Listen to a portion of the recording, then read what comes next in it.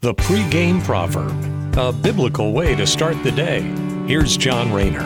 Have you ever found yourself longing for the good old days? Maybe you recall a childhood memory of a game you won or a party you went to, just some kind of memory that pops up, and you find yourself wishing that you could go back in time, thinking that part of your life was somehow better than where you're at now. That's something that we can all naturally do in our recollections because our minds are full of memories. It's not something we can really avoid. But to actually think that our past is better than our present is something that we should not do. And today's word cautions against just that.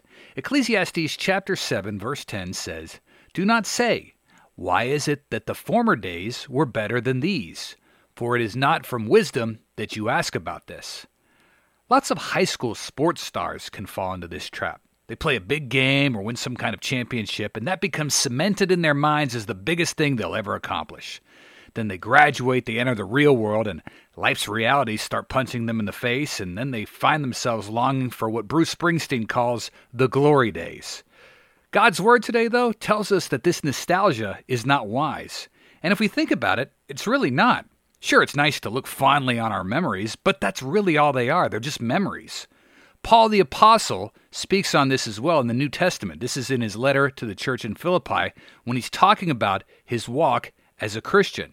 Paul says, "Brethren, I do not regard myself as having laid hold of it yet, but one thing I do, forgetting what lies behind and reaching forward to what lies ahead.